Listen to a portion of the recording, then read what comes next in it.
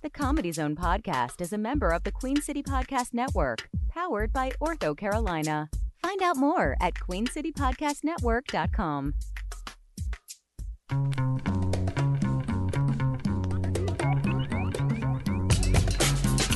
From Charlotte, North Carolina, this is the Comedy Zone podcast. Find us on Twitter at the CZ Podcast. Email us at comedyzonepodcast@gmail.com. Now, your hosts, Will Jacobs and Jason Allen King.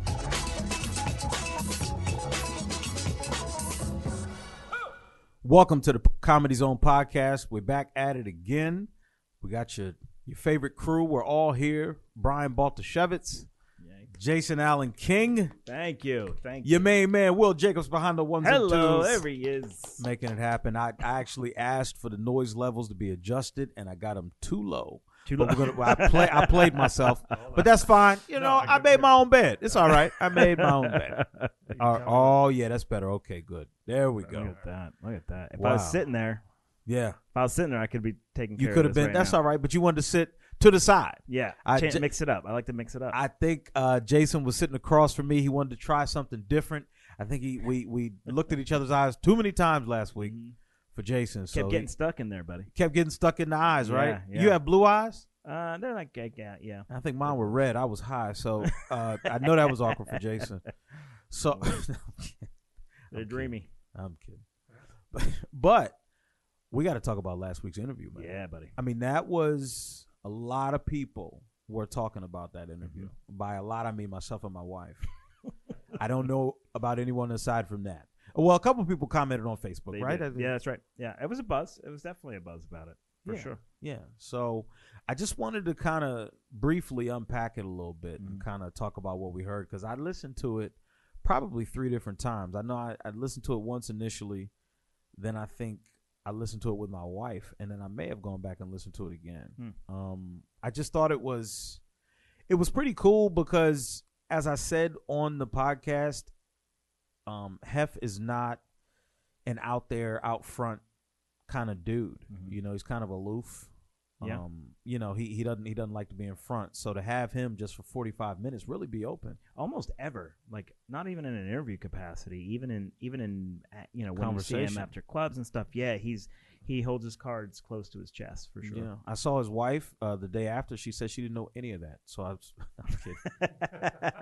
She knew he was from Buffalo. She had no idea that he was. No idea Chris Rock was there. She didn't even remember seeing Chris Rock. I'm kidding. Shouts out to Tammy though. She's wonderful. She's too. great. But it was good, man, and I think it was an opportunity for a lot of comics who have questions about the way Comedy Zone does things, or Heff the man himself, or just because I think when you have that kind of information, you can do a better job of assessing where you are. Yeah, because if you know what Heff sees as an MC or a feature or a headliner, or what goes into being a good comedian, for some comics it's like, okay, well, how do I stack up and measure up to those things? Yeah. And self-evaluation, I think, is a big part of being a comic. Again, from my point of view, you're constantly assessing where you at, where are you as a performer, as a writer, just in the general scheme of who's getting booked, who's not getting booked, why. Yeah, so it's a constant sort of evaluation, I think. Yeah, and then when you have Heff sitting there sort of laying out some of the criteria, it just helps you better assess where you are. And then I like that we didn't pull any punches. We talked about race and whether it's racist booking, racial booking. So I found him to be pretty honest about how he felt. Now you can, with those sort of things, Heff would say that, these things are show specific. So, I want this kind of comedian if it's a Jersey crowd or whatever that comedian brings out, that's what I want to have as the opener. But sometimes, if there's a certain kind of comedian that you book, that can work to the exclusion of some people. And, if I'm a comedian that's, they use the term urban, but, I'm a comedian that's not, I don't know how to put it. Like the Def Comedy Jam comedians, right? Remember the show Def Comedy Jam? Like that ilk of comic, as a result does not get the same kind of opportunities and the same amount of opportunities that other sort of cultural and performance demographics get. So I just wanted to kind of pick his mind on that because I've heard it. Right. You know, I've heard it, and what I kind of see it as, at least from my perspective, is a guy that's running a business and he's making certain decisions about, you know, who it is for each show, but at the same time, it has a de facto effect. Like sometimes, Cool. Of course it does. yeah, like sometimes if you don't aggressively try to find diversity in what you do, it'll just, without even trying, you'll exclude groups, Right. Because you I just see what you're saying. like that's why when we talk about, you see affirmative action programs and diversity programs, like everyone wants to believe that we're post-racial, but the real truth is, if you don't have those things, people are naturally going to gravitate to people that look like them, have the same cultural frame of reference. Right. That's what they'll gravitate to. So you have to make an active effort to bring something else into the room. Yeah. So, and I think that and I told Hef that being a comedy club owner and being someone influential in this space means that you are kind of the gatekeeper. You're one of the gatekeepers of people that get to do what they do in front of paying crowds. It would be interesting to see, use the Def Comedy Jam. It would be interesting to hear one of those guys say, well, I want a shot at this other audience that I don't normally get a shot at those guys. Maybe. And again, this isn't to just, you know, hindsight 2020, you know, have this conversation, because I thought he was very thoughtful. He didn't, I didn't feel there was a lot of knee-jerk reaction to what he was saying. I think he, you know, but I also, you know, think that there's some people who might say saying that it's, you know, per show decision is just a little bit of that's a little bit of an out, a little bit of an easy out to say, well, it just depends on the show. But it would be interesting to hear other people, those kind of comics, say, you know, I'd like to get their side of it and say, well, maybe I want a shot at an older whiter demographic. Maybe my comedy can transcend that, or maybe I can make an adjustment. Maybe I can make adjustments to things. Right, but if you're that comic, you just don't. Where get that else shot. are you going to get that opportunity? Yeah, that's right. You know, I mean, you're not going to. Yeah, it's just so. I just think that there's a certain level of responsibility, and I'm not even saying like I never see those kind of comics there. I do sometimes, but they're for those kind of shows, right? Where you might see another kind of comic being on all the shows. So you know, I think it's a discussion worth having, for sure. I'm glad we had it, and I hope the comedy industry continues to have it, right? Yeah, because you know, funny can come from anywhere, man, and you know, I mean, if you take Kevin Hart. You know, somebody might have seen a young Kevin Hart and said, there's no place for him on this stage. Right. And then you look at all these years later, and the guy's the biggest selling thing we got. So it's just, you never know who it is. And, you know, just, are they hungry? Are they good? I just, if somebody's funny, man, I don't care where they're from. We hear funny is funny a lot. Funny is funny, man. And it's a lot. But it's real. I agree. You know, totally growing agree. up, man, I liked everybody from Martin Lawrence to Janine Garofalo. It was just funny. You know, so, but then it's an exposure question. What, you know, and it sounds like, you know, again, I don't want to put, you know, any words in Hef's mouth, but it sounds like he's coming from an educated place of saying, here's what people who are exposed to this think about it, and then we're going to match. We're just going to match comic to this group of people. I don't, you know. Do you think though that from the business perspective, but also from just the sheer numbers, there's one slot per weekend in a headliner show, so someone's going to get excluded. Someone's going to feel excluded. It's also from a business perspective. It's not necessarily. It's not like an open mic night where you'll get, you know, a wide variety of people sitting in a community club on an open mic night, or on a March Mania night, or a Funny on the Fly night. It's like sitting in the lobby at the DMV. There's a wide variety of people there. Man, that's more true than I even think you meant, Brian. This is really true. That's exactly how that looks. If it's a specific show, if someone who's specifically coming to see a Janine Garofalo or specifically coming to see a Sinbad, it's the audience is more sort of homogenous than it is, you know, on an open mic night. It's maybe from a business perspective, it does make sense to play to that audience. Well, the only issue I would have with that is it doesn't work in the reverse. Mm-hmm. So you have those comedians that don't get on any of these shows except when a Michael Blackson comes to town. Right. But then these other comedians, they'll throw them on any of the shows. So they'll throw them on shows with any demographic. These comedians get those opportunities. And it's like, why do they get to cascade over so many different kinds of comics, and we pigeonhole this other group of comedians into one? Yeah. And also, they're not always high stakes situations. Like if we're talking about a weekend with a celebrity, but some of these nights, a Wednesday night, listen,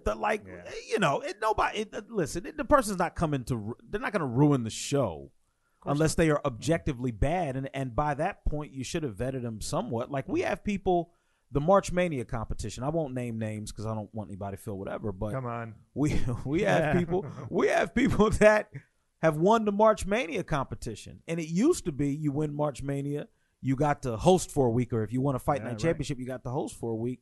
And then they kind of stopped that, and one of the people that won it didn't get an opportunity to host. Yeah. And I'm like, okay, so this comedian was better than 63 other ones, but wasn't good enough to come out and say the drink specials on fucking Friday. Right.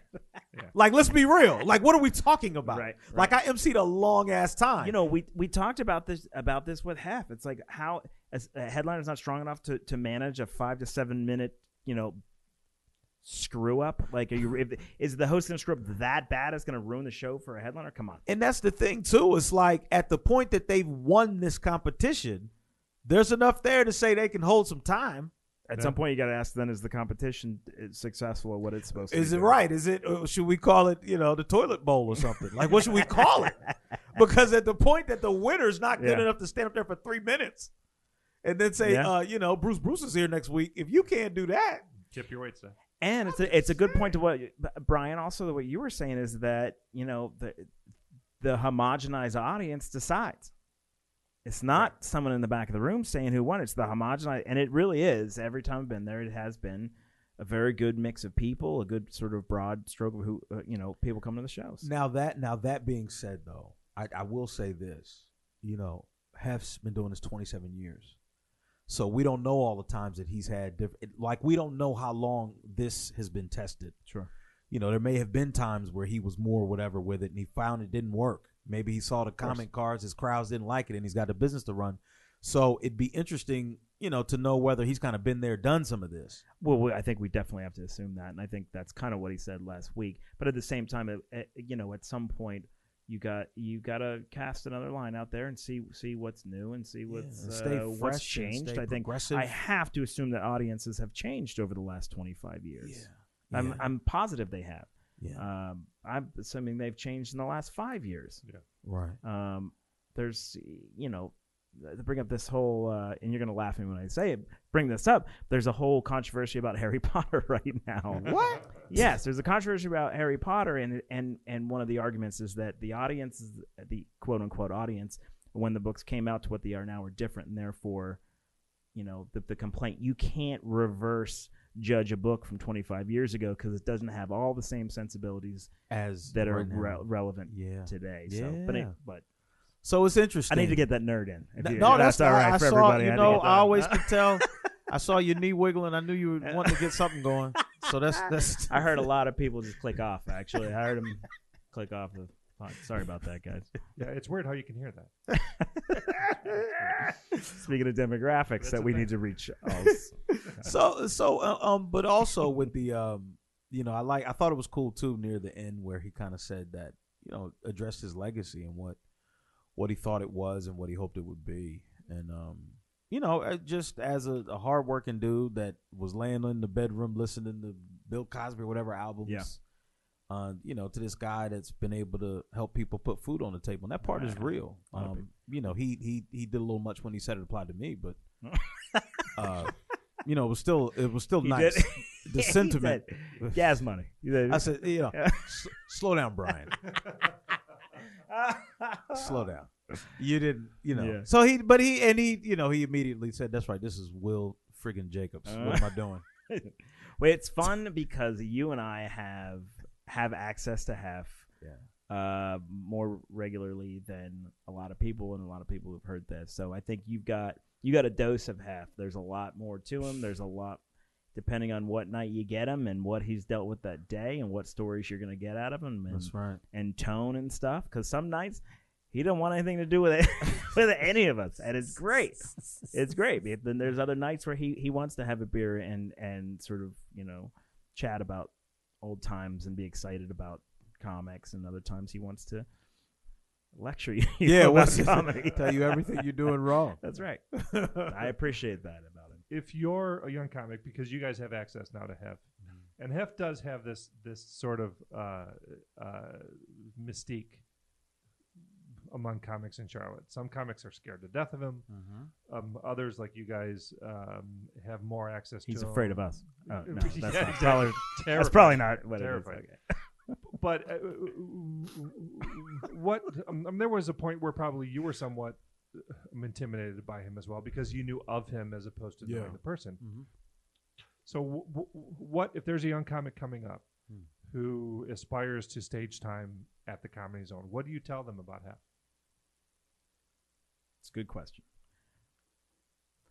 I think the number one thing before you do anything else is you got to be around.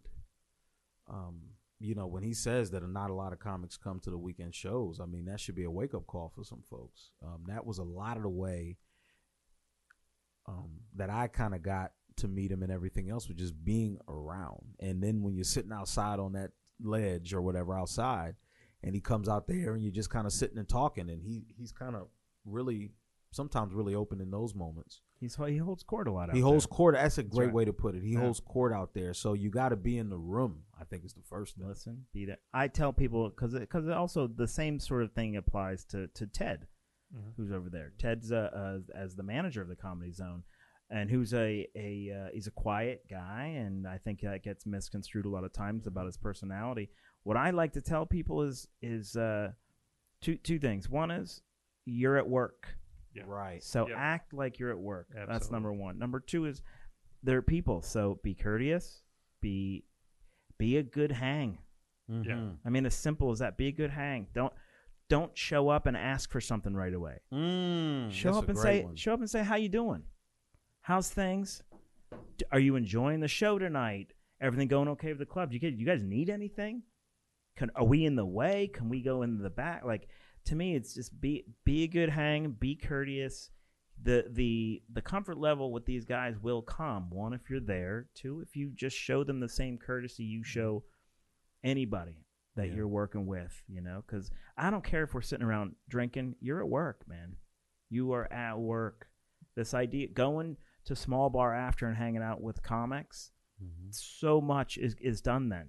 There's so much happens. So much happens. It's like the golf course for some other professions. Yeah, exactly. Yeah. So, and I think a lot of people think we're going to hang out and get drunk and blah. Nah, man, Right. you're at work. Great point. Don't Yeah, get that's a good hammered. Don't be a problem.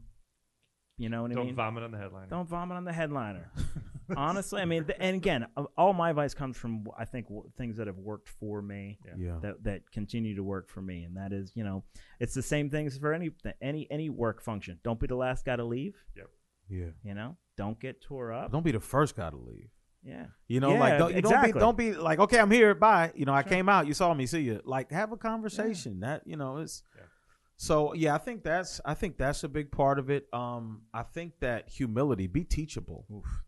So many of these comics get rubbed the wrong way by constructive criticism. Like, it's not even sometimes to demean you, or to, like, most of the time it's not. And but so comics, you just don't get me. You just don't get me. You don't get it. This guy's seen every comedian you could possibly see, more than you have. And it's like, but he just doesn't get it, man. It's but like, you're the one he doesn't get. Yeah, you're the one. You're the one he doesn't. And listen, the guy's not perfect. I don't agree with everything Heff does. Of course. But at the same time, like, I respect his mileage in this thing. And so be teachable. Like, it's not always. Don't always be offended because he tells you something wasn't good, or you need to be more of this or more of that. Like, you gotta. And I know how he can be. He can be he can talk at you sometimes. I understand that, yes, that's especially early on. but you gotta, like somebody told me a long time ago, like you gotta be able to eat the fish and spit out the bones. So take in the things that are valuable and useful, and the rest is just it's just the packaging. Like you got to be able to sift through that and get to what's going to make you better.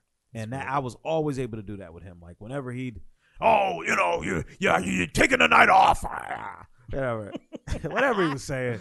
It's just like but I'm listening and I'm like, you know what? I was on autopilot for some of that. Yeah. So as long as you're able to do that without getting all mad and hurt. Yeah, because I do think he is a fan. That's the other thing is that everyone's like, it gets worked up because things aren't happening now. And I will say this, and again, I refer to Ted and Len, Joel, all these guys. I think they know what's going on. They're listening. They might not be there for every set, but there is I imagine a system or a function that's happening, whether it's the staff. I think the staff's really important. Mm-hmm. Always underestimated at comedy clubs how much the staff oh my goodness influences or can share what's actually happening. Yes. They're the ones down there in the middle of the crowds doing stuff. So, and the Comedy Zone has a great staff. I mean, don't be rude to those guys. Right. You know what I mean? Take care of them. Like they're friends. They're part of. Yeah.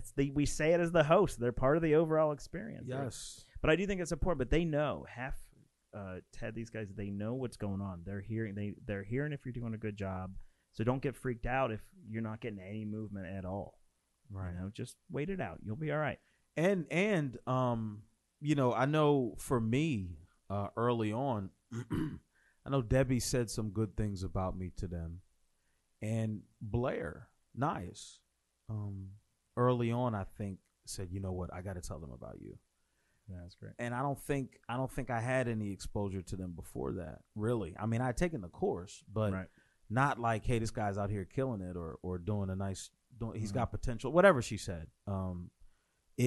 So sometimes you have to be able to, and it's not in not in a manipulative way, but be able to identify who has their ear. Mm-hmm. So even if they're not going to be out on a Wednesday night, you're not seeing them in the back of the club. You might see 5 comics like myself, Jason, and I am not saying this to say run up on us, but thank you. I don't know where you were going, but I did not like the way. Brian, can we go to a break? Yeah, I got it. I will. I can fix it. Okay, so fix that. But no, really, like you have to be able to identify that. And listen, like they said, in the same way that those guys don't miss anybody, myself, there's a reason I do these March Mania competitions. I like having that one time a year, not only keeping the MC skills sharp, but seeing who the fresh faces are. Absolutely. Seeing who the new folks are. Because listen, sometimes I'm putting on a show or whatever, and I know now 60 comics that I didn't know before, and I've seen them work. Right. I, one comedian, have seen 63 comics work. Yeah. So that's super valuable for me. Sometimes it's about. Sometimes it's another comic putting a word in for you with them. Gary Goldman, right? He's on 75 tips now about how to. I've been reading those. Oh, they are so good. So good. We got to talk about those on the podcast. Yeah, we do. Well, one of them that kind of goes to your point was most of the work. I don't know if he said. I don't want to just read them. You'll see. But it's like most of the work comes from other comics. So it goes back to being a good hang. Like know other comics. The comics are always looking for other people to open for them, or who can I open for. And that stuff should happen at the club. Yeah. And I've had comics be like, I'm not a good fit for this, but I think you are. Yeah. Like all sorts of stuff. Yeah. I'm not available that day. Here's 3 other people. Yeah. That's huge, man. And that was like with Debbie Millwater. And I've said this a couple times, but told me early on, like I used to come to the club, man, early on, and I would write my stuff down and I would go in and I would do my show. Whatever my thing was at a main stage showcase. This was before the fight nights and all this stuff. Yeah. This was just the main stage. Did we talk about that? It was a hideous experience. But this is 100 years ago. But it tested. But it sounds like I'm not gonna lie. Well, it was. You know what it was? I know it does sound like it was 100 years ago. But it was at 7:00, and it was like right as they started seating people, you were on stage. Oh, that's right. Yes, you have not been ignored. like you get ignored at a main stage showcase. Like you did a great job if anybody listened. It was a show before the show. Yes, and As it was just and you would just see it was almost like a gladiator arena. And you would see somebody run out past the curtain, and then you hear rah, rah, rah, and then they just come back all haggard and beat up. It's like, it's your turn, you're up. And then you're like, okay. Then you run out, and you're like, oh shit. So it really tested your mettle, the main stage showcase. Let's take a break and come back and talk a little NFL. We'll be back.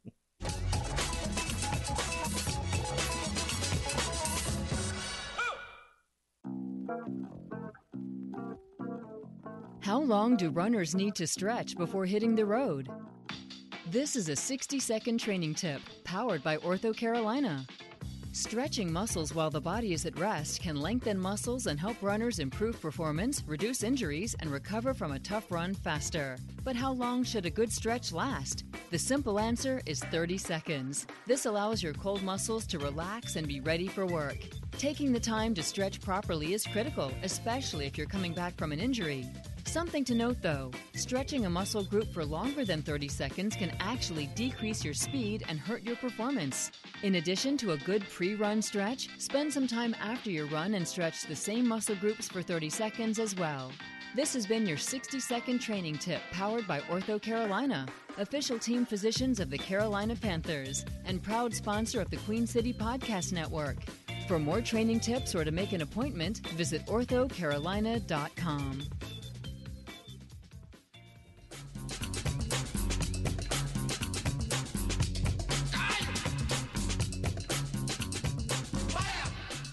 Welcome back. Now, what are those people saying in that? Hiya! Fire! What are they saying? Oh, wait. I'm sorry, Jason. I missed your mic. Go ahead. Huh? You didn't hear me? No, I didn't have your mic turned up. I said the most amazing thing ever, and it was not recorded. Unbelievable. I can fix it. It was so prolific. I know. I mean, the Angels, Doves flew out. It was anyway. What were we just talking about? We were saying that I don't know. Oh, what were the words in the people music, yelling? yeah. What were the people Yeah. yelling? Well, let's see.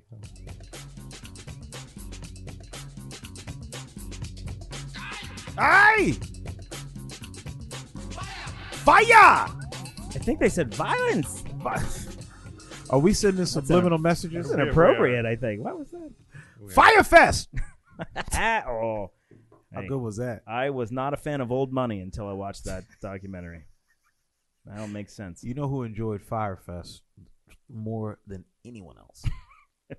50 Cent, because he hates Ja Rule. Ja Rule was like, to life, to love, to women, and what? Fucking all the women. They had 3 tents up for a festival that started in days. Ja Rule, he was at a competition. He's like, I know right now everyone thinks the white guys are the biggest douchebags ever. Hang on, hold my beer. Watch this. What a piece of shit. I'm okay saying it. What is he thinking? Is that him? That's a real thing that he was really that person. He wasn't playing a character. If I were Ja Rule, I would have. Listen, at this point, we're trying not to get sued. So at this point, I'm grabbing a microphone and I'm doing concerts. Fuck it. Yeah. Well, listen, they didn't show up, but you did see performances under the letters of the contract. All we promised was a performance. Yeah. We hoped. Right at the end, what did he say? Right? They were like, that wasn't fraud. We just lied, or whatever the hell he said. He said, yo, that's that. He goes, come on, man. He said, fraud is not when you tell someone something that's not true. That is embezzlement. It's like Yo, man, it's like that Dave Chappelle skit where he was talking about there was some kind of hurricane, and it's like, and now we're gonna go to Ja Rule. And he was like, I don't want to hear from Ja. I'm scared to death. He was like, what do I care what Ja Rule thinks about the hurricane? So it was just funny seeing him on like CNBC or whatever the money channel is, CNBC Money. And he's just sitting there with this other schmuck. And he's just like, yo, it's going to be bigger. And it's just like this. They have nothing prepared. Nothing. Dude, so I'm going to do that thing where I kind of do that for a living. I don't put on festivals, but in film, I literally do logistics of what's going on. Oh, wow. It's bathrooms. It's similar. parking. Absolutely. Yeah. It's so similar. And I'm watching this just from a slightly different perspective of everyone else going, just I can feel the anxiety building in me, going, "Oh my God, they're not doing anything. Ooh. They're not doing anything." I remember I worked on the Hunger Games, setting up for 1,000 extras. Like I didn't have enough of this. I'm like running around like trying to make this thing happen, and I'm watching these guys are just partying and drinking and be like, no, they're doing it wrong. No, abort, get out of there. Even the cab driver's like, he goes, cab driver's like, and this accent's probably going to be offensive. It's gonna. I already I'm feel gonna it. try it. Hell, you got. I can take it out. He goes. At one point. I don't know what's happening. This is great. Do it. I want you to do it. Okay. At one point, I'm driving my cab, and the guy asked me. He goes, do you think this is going to work? And I said, nah, man, this ain't gonna work. this wasn't gonna. And the guy goes, well, but how about the guy that said he was going to save the festival because they needed bottles of water. Now this was on. I saw both of them, the one on Hulu and Netflix. There was one guy, and I guess what's the main guy's name? Jimmy something. Jimmy. You're both looking at me. I have not seen either one. So just Jimmy something, whatever he is. Yeah. He said that you may have to sleep with him, or did he say give him head? Blow him. It was the he might have to blow the guy. They inspect the stuff that comes through the whatever that was. Yeah. So the guy goes, and I it's not every day you get told that. You're getting these accents down. It's just so much fun. It's ridiculous. I love ridiculous shit. And this is the thing. He is on this documentary going, so I'm driving over there. I'm going to blow this man.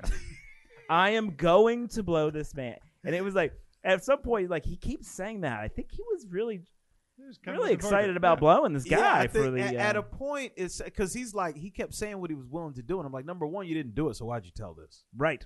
Because, you know what I mean? It never happened. So why would you be like, let me get on this special and talk about something that didn't happen? That didn't ever happen. But you're going to tell me what you were going to do. Right. So that was already weird. It's weird. It's like they told me I had to go kill this guy. Right.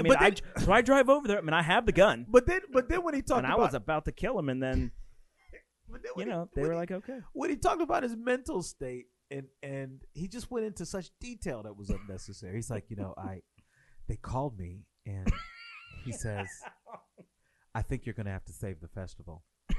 And I was blown away. I mean, I'm sitting on the bed, and I'm like, what is he talking about? And then he goes, we may need you to blow him. And I thought, and in my head, I'm like, well, we got to save the festival. And I'm looking at it, and I'm thinking about it, and I'm washing my mouth out, and I'm putting on my clothes. And then he goes, and then I'm thinking I'm going to drive over there. It's about 15 minutes, and then I'm going to have to get on my knees and start to pleasure him slowly but firmly. And it's like you were looking for a boyfriend. So how about this? So has anyone ever thought it's the customs? It was the customs agent or whatever. Yeah. Does anyone thought about the customs agent watching this documentary going, sweetheart, it's not what I think. It's not what it looks like. This isn't true at all. I don't know why they thought that. It was Randy. They thought it was actually Randy who he was going to do that. And this island is so small that in my head, the customs agent is also that cab driver. They're the same person. Right. Yeah. Like jokes aside, I felt bad for the customs guy because, in all honesty, we don't know if that was, that they just outed whoever that guy was. Whoever the customs agent. Yeah, you can Google we don't that know. one. Yeah, find out who that guy is. And two, this guy, the fact that this guy still does this, he does these things now. The guy from the Fire Festival, the blowjobs. Yeah, that guy. How credibility has to be absolutely out. He's still out here giving blowjobs. He still does this for a living, as far as Works I know. For festivals. Works for festivals. Oh no, he doesn't. I was like, why is he still out here doing this? He's not running around doing that. Oh. I mean, not for water. I just mean. God, I hope not. Now, if you're in Flint, that's one thing. I need 4,000 bottles of water. Get over here. I just mean like that. That's just the credibility of that. I have to assume. How do you hire that guy then? I don't think you do. I don't think you can. Unless Well, you're looking for someone listen. who's willing to do anything. to That's stay what I at was the going to say. best Maybe you guys don't want someone that's willing to do anything to get the job done. willing- I like that in an employee. Willing to break the law. I mean, that guy just exposed himself. Sometimes, listen, man. Sometimes the difference between success and failure comes down to sucking some dick. Let's just be honest. How many deals have gotten done because of that? You don't know how many. Cannot argue with anything you just said. Absolutely. How do you think these UN treaties happen? No, I'm kidding. I got nothing. None of the first 10 minutes of this is gonna ever air. Is I'm it? going to take it right out. This is probably going to be our last one. Yeah, I got a lot of is work to do on this one. Oh, but we Lot of didn't. We posts. never got to Antonio Brown. That's right. So Steelers receiver, everybody knows Antonio Brown, Yep. ended up signing with the Raiders. That's right. What did you think about, besides good riddance, which you may have said, but what Yeah, else did you think? I did say good riddance. I felt like I feel like we've talked a lot about this off air, and we have I think slightly different sort of It's slight. I don't think sensibilities it's on heavy it. different. Yeah. I think here's what I'd say. I'd say good for him. He went to where he wanted to go. I think there's a winner and a loser in this, he definitely won over the three parties involved. I think the Steelers are okay with what they got. They probably will be construed as the loser, the lesser of the three. I think Oakland probably paid too much for what they think they're gonna get, Dollars wise or compensation. Not even the compensation to the Steelers, Like which is 350. a 3 and a 5 draft picks, but I think they're paying him over the next couple of years $31 million, something like that, guaranteed. I think that's too much because I think you're going to see him in a system that he's not necessarily familiar with. Lesser quarterback, lesser team as a whole. Now they're making moves. Don't get me wrong. I mean, they're not going to be slouches. I mean, they got Randall Cobb. I mean, now it's game over. I don't know. I think he's interviewing kind of all over the place signed. now.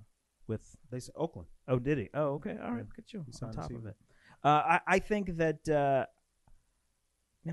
if I had any wishes or how I hope this goes, I hope he stays healthy and is as ineffective as we, the Steeler fan nation, hope he is.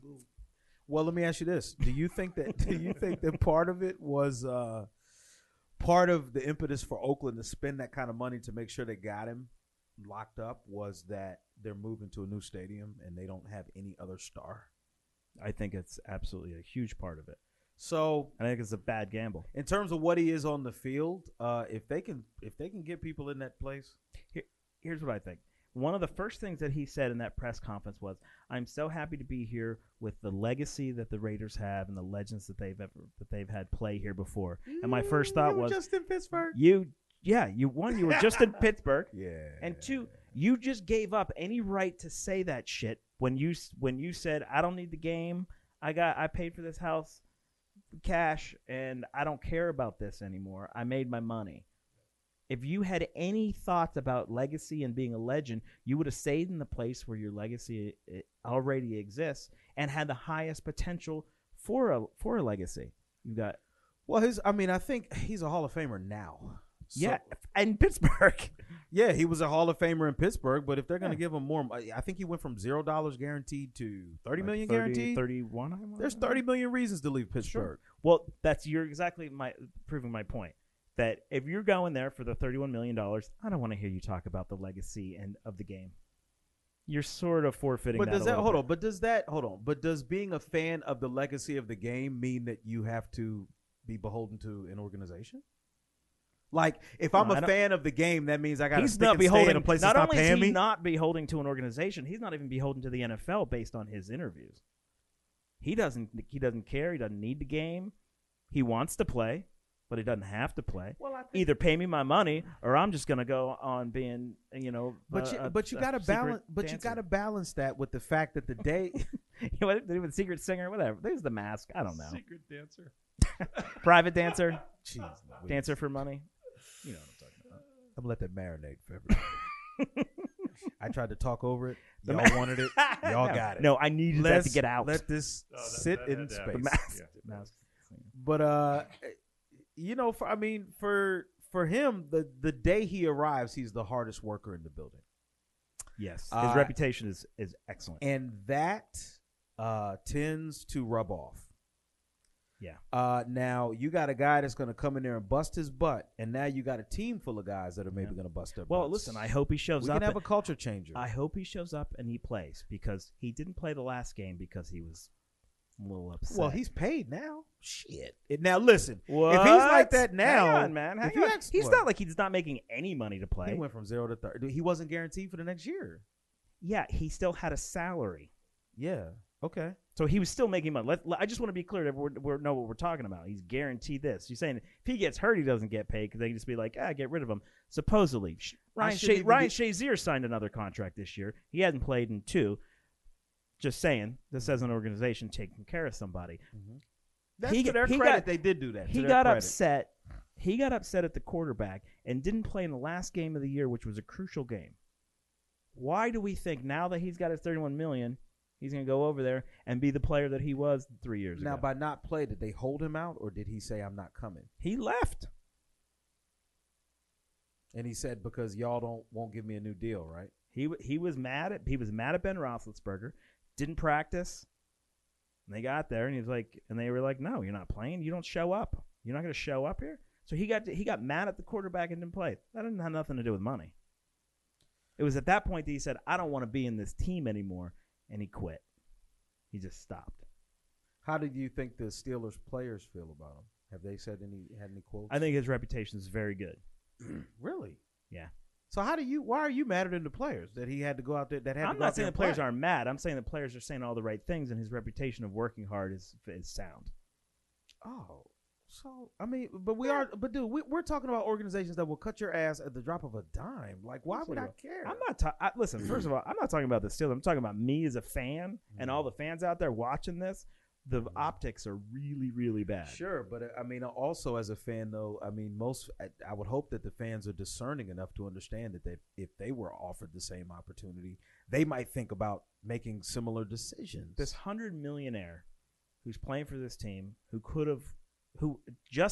signed that deal, is not as if he wasn't cognizant of what was going on and how long the deal went and how many years he had.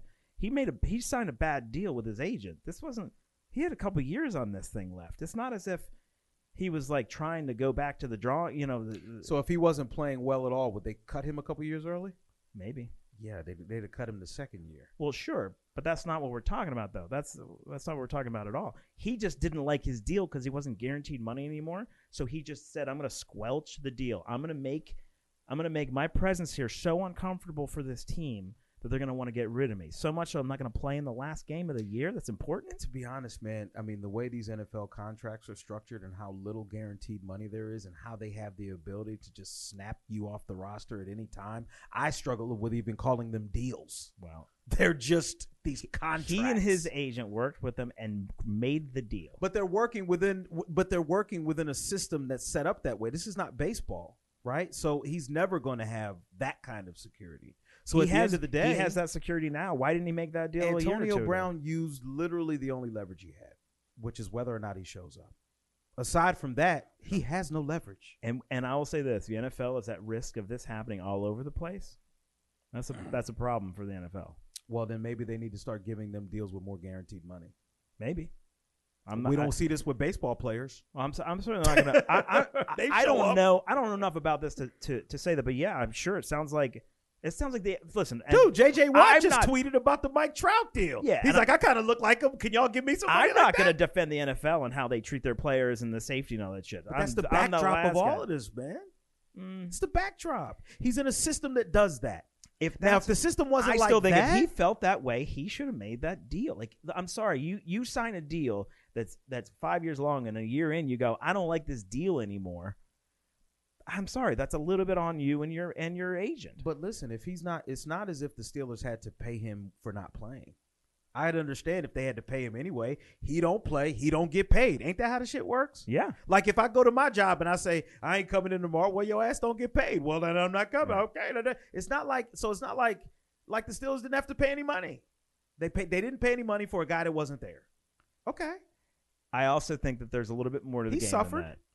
He didn't suffer. Le'Veon suffered. Yes, that's right. He suffered. He's the one who made all those decisions. Sure. Yeah. And at the end of the day, though, it's like he made the we're good to decision see him to go. use his leverage. Good for you, man. You're out that $14.5 million. You're never going to make that money back. Good luck in the Jets. I hope you're going to a better team at this point. I hope you absolutely not. Absolutely not. Absolutely not. No, that's ridiculous. He is going to fade into mediocrity. He's going to fade into the Jets. You guys are going to be not good.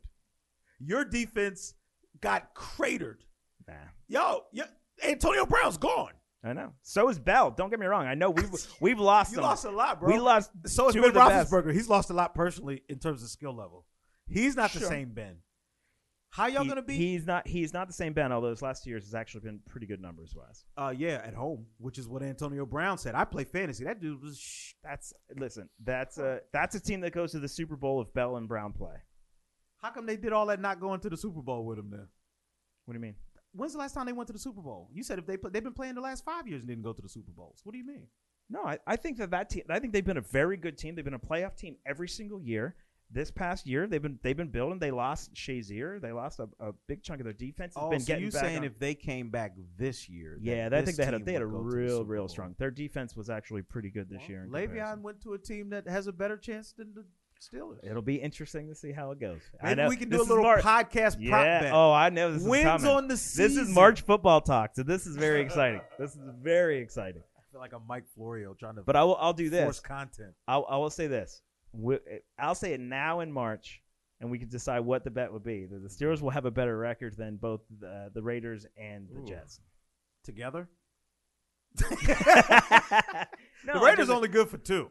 So this is what I can't wait to see. At the end of the day, Pittsburgh ain't winning the Super Bowl this year. No, they're not. The Raiders ain't winning the Super Bowl this year, and the Jets ain't winning the Super Bowl this year. So I'm gonna just enjoy my $30 million. I'm saying, and the fact that Nick Foles is now down in the Jaguars. I don't think the Eagles are going to the Super Bowl either. Wow. I'll be honest, I wasn't ready for that one. Oh my gosh. Do you know? Dude, we're like, come on now, Nick Foles. That's the backbone of your playoffs right there. Just left, and now you guys got Wentz gets hurt. Yeah, that's right. Who's Wentz's backup now? Do we know yet? It might be Nate Sudfeld, but I think they're going to sign him back. Who? Nate Sudfeld. He used to play with the Redskins. He's got talent, but he's inconsistent. The Nate Sudfeld? The one and only Nate Sudfeld, sir. Now take it easy, Mr. Stafford. Hey, let's not do too much because we know for a fact. Yeah, Brian, you might not. Brian, you or the playoffs. Might want to scale it back just a little bit. I'm saying as a Detroit fan. Hey, the Lions signed Danny Amendola and his eggshell skull. We're going to the playoffs, baby. I wish I'd have known that before I spoke. Now that changes. I used to have a joke I used to do about the NFL where I said, I don't know if I'm gonna do it right, but I said, ESPN just reported that that they will not during their playoff coverage use the term Redskins. Also, during their playoff coverage, they will not be using Browns, Giants, Jets, Lions, or Dolphins. It's good. Yeah, I like it. I used to have fun with that one, but half of those teams got good, and I got tired of telling it. Yeah, it goes like Cleveland. Cleveland was part of the start of my comedy career. I started off doing. I have tapes of my first open mic. I have video of my first open mic at Hooligans. It used to be on in the French Quarter, whatever that is here. Sheena London. She is a comedian that used to live here. She's from Chicago. Yeah, she did improv with me, and she used to MC that spot. And I did my first open mic there, and I did Bobcats jokes, and they were. Now I look back on them, I'm like, oh my god! I said I'm not sports centric. It was too sport, and then it was just the other joke. It's just of course you look back at it, you cringe. But I used to do Bobcats and Browns jokes. I definitely don't do the same 5 minutes that I started with. That would be awkward. But you know what though? That goes back to actually when you talked about Gary Goldman. One of the tips he had was go and look back at your older material. Yeah, right. Yeah. Because now you've had another however many years of experience and life experience. Yeah. Maybe you revisit it with a different lens. Mm-hmm. And he said he's gone back before and looked at stuff and come up with some great stuff by having new eyes look at old material. Yeah. Interesting. Yeah. So that was the early stuff I did, but Steelers are going to be in third place this year in their division. I'm sorry, I got to go back. They're not. The Browns are winning that division. Browns are probably going to win. Like Mayfield is super accurate, and he has Odell Beckham. Odell Beckham, essentially did the same thing that Brown did, except in reverse. The team said, "Go, go, go." Well, how stupid. Okay, and you know that I do this once a week, Brian. How stupid is Dave Gettleman, the GM for the Giants? He is the worst thing that could have happened to that team. I'm serious, man. Like at the end, okay, this guy comes in. I think it's a locker room thing, man, with both of them. I do, but I'm serious. You know who else said that kind of shit? Who? Chip Kelly. You want me to tell you how that ended? He said Deshaun Jackson was a problem in the locker room. LaShawn McCoy, well, he was a Crip. He was a Blood. Yeah. He was trying to link him to gangs. Like, so Deshaun Jackson was a bad apple. LaShawn McCoy was a bad apple. And then they go, we sucked. Yeah. Oh, but you know who's a great guy? DeMarco Murray. He ran for 1.5 yards a carry. I don't give a shit. I'm just saying I think that was probably played in the decision. But you know what? When you get these old-ass retread GMs, that's the kind of shit they look for. Somebody, let's have the team get together at Nifty 50.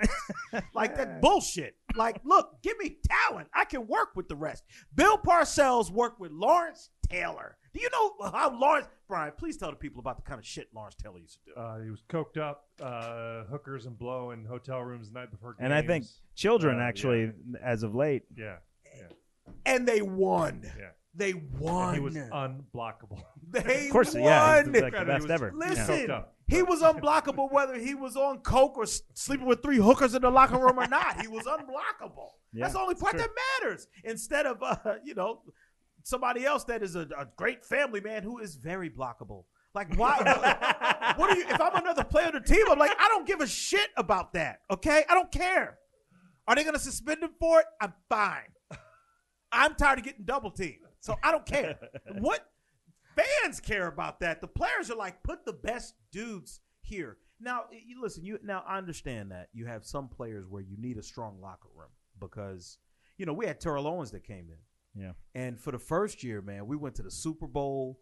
It was one of the greatest years of my life watching. He played in a broken leg. Played in a broken leg. Had a great game in the Super Bowl. 100-some yards, 9 catches, broken leg. Almost won it. But the next year, then he all of a sudden he's fighting Hugh Jackson in the locker room. Yeah, sure. Yeah. And Hugh Jackson was trying to police the locker room, and Terrell was getting out whatever, and they got in a fist fight in there. And then slowly, all of a sudden, he's doing sit-ups in his driveway with the reporter interviewing him and shit. Yeah. And it just slowly began to disintegrate. And then him and Donovan weren't speaking. That got awkward and weird. Oh, so there is a locker room issue. So what I'm saying is, like that is something that you have to be cognizant of. Sure. Yeah. But I have seen no indication that he was fracturing that. Those guys love him. Who? Odell Beckham, the Giants, like the players. In fact, everything you've heard about him has been good. There hasn't been anyone who went, who's an asshole is Odell Beckham. No one said that. Even the reporter came out. I'm going to find that clip. Is that what you're going to bring up? I'm going to bring that up. It was touching. Yeah, very much so. Yeah, I thought so too. Yeah. Yeah, I'm not suggesting that was an Antonio Brown thing necessarily. That stuff at the end of the year was pretty bad. But he just made it such a public thing that it became an issue. He really, really forced his hand there. And I think Bell, with his back and forth and saying he's going to come and then not coming back, I think there's some truth to that. Regardless of he wasn't fighting anybody in the locker room, but I do think there's an element of all right, we have a situation here that we need to deal with. And you know what? My issue is okay. That's fine. You want to trade Odell Beckham? Yeah, but you got to get more than Janoris Jenkins. Or not Janoris Jenkins. Peppers. And in-the-box safety. You get an in-the-box safety. You just got rid of Landon Collins, who was an in-the-box safety. What are you doing? Right.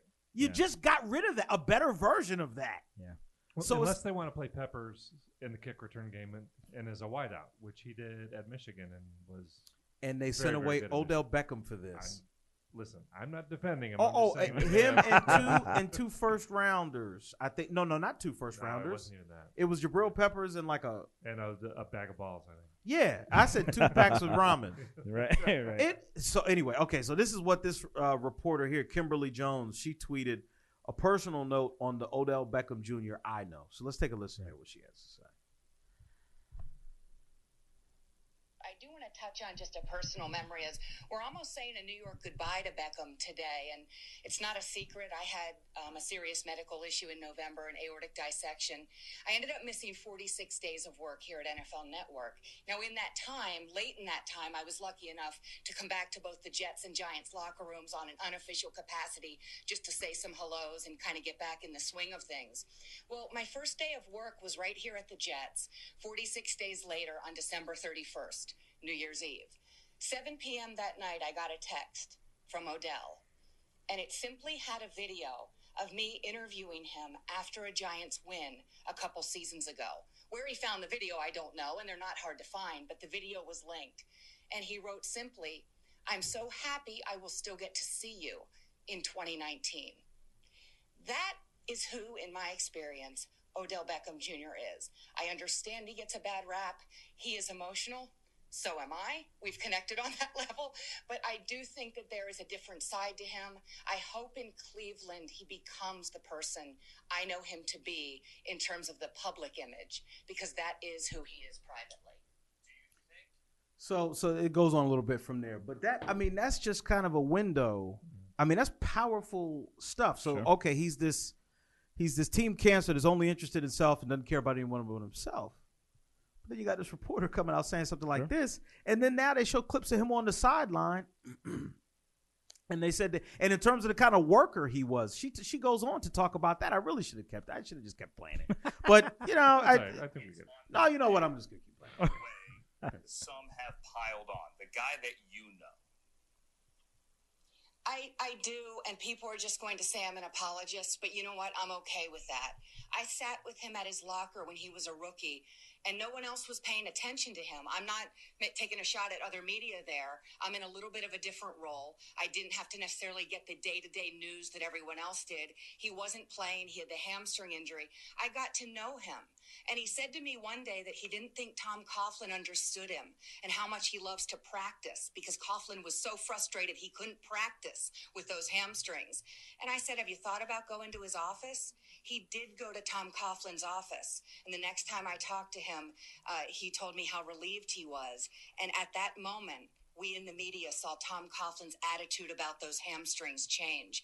I've seen Odell grow. I don't excuse the mistakes, but heaven knows I made a million mistakes at an age older than Odell Beckham Jr. is now. I guess that's why I'm more forgiving. And that's part, and I'm glad she said it at the end, because remember, folks, we are evaluating people in their early 20s. Mm-hmm. Think of yourself in your early 20s. Then throw on $20 million. Like, these guys are doing a good job.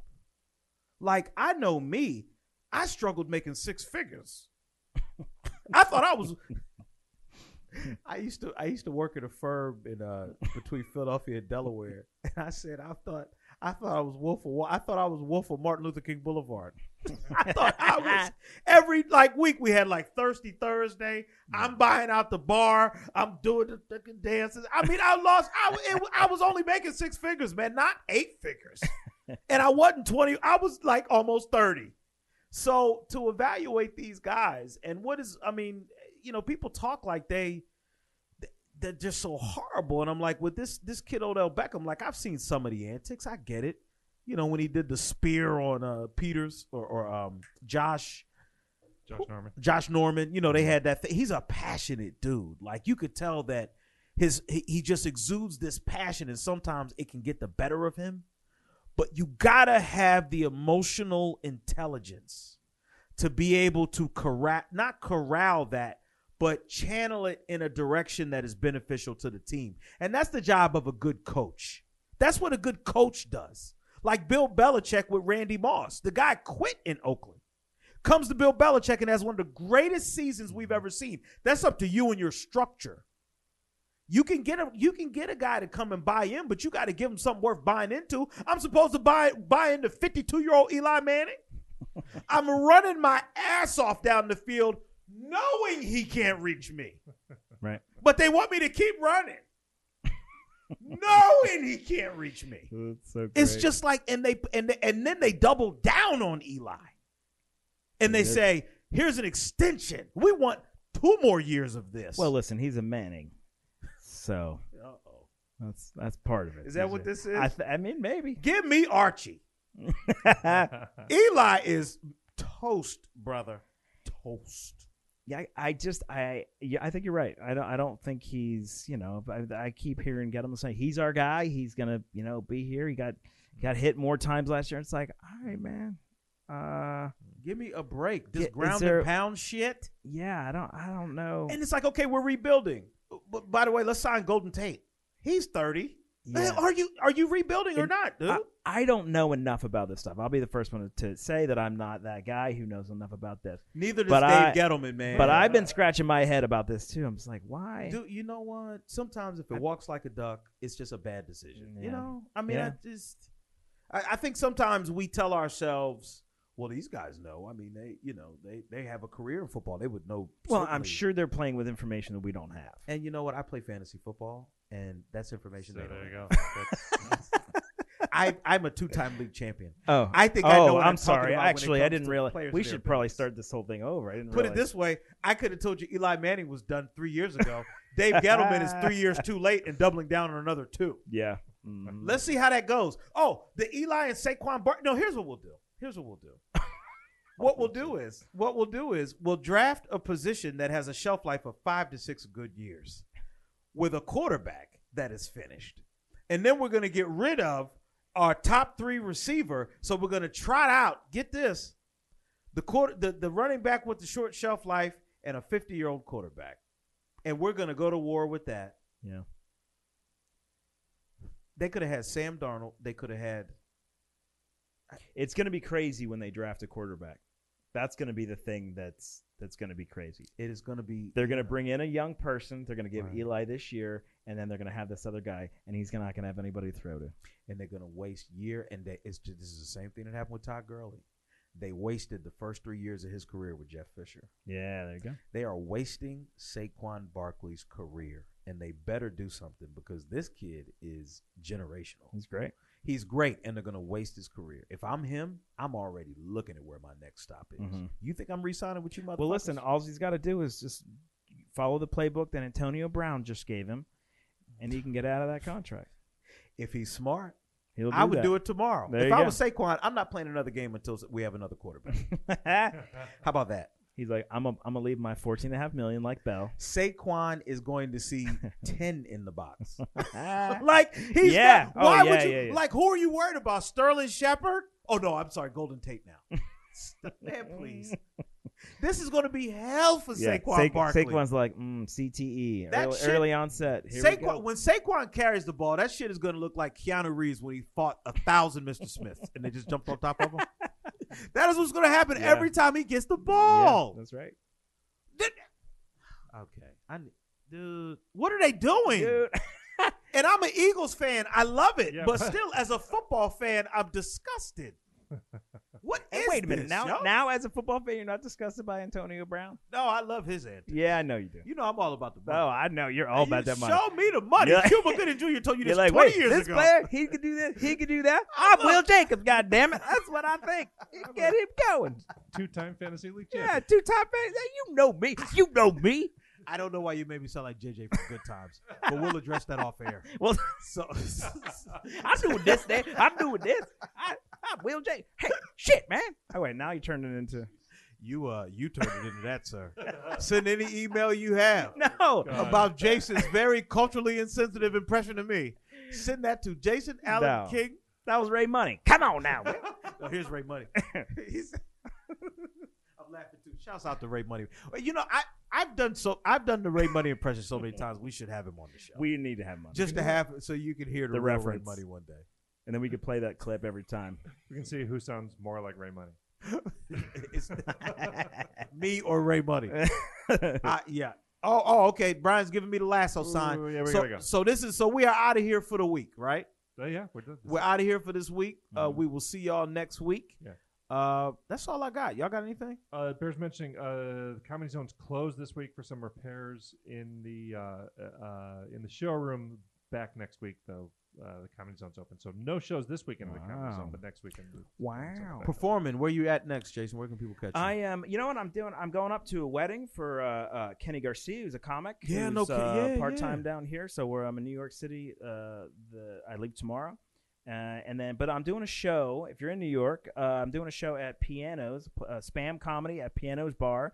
I think it's Lower East Side with Clint Knorr and Jordan Scott Huggins, a couple Charlotte guys up there. So I'm excited to do that room. So check me out up there. That's good stuff. I'm in Roanoke Rapids. I'm headlining the room up there. Have you done that before? Yeah. How is it? You like it? You're gonna have a great time. Are you for real? Oh, I love when I hear that. It's supposed to when you go. Oh, really? Yeah. Oh yeah. I did the first night. That place is still open. No, so, but that's good. So I'm gonna have a good time. You're gonna have a good time there. It'll be great. All right, so we'll talk all about that next week, y'all. See ya. Bye. The Comedy Zone podcast is a production of Comedy Zone Worldwide and is recorded in a bunker just off the Comedy Zone showroom at the Abbott Exchange Music Factory in Charlotte, North Carolina. The executive producers of the Comedy Zone podcast are Brian Heffron and Brian Baltashevitz. Talent wrangler is Mike Hall. Original music composed and performed by John McKeever.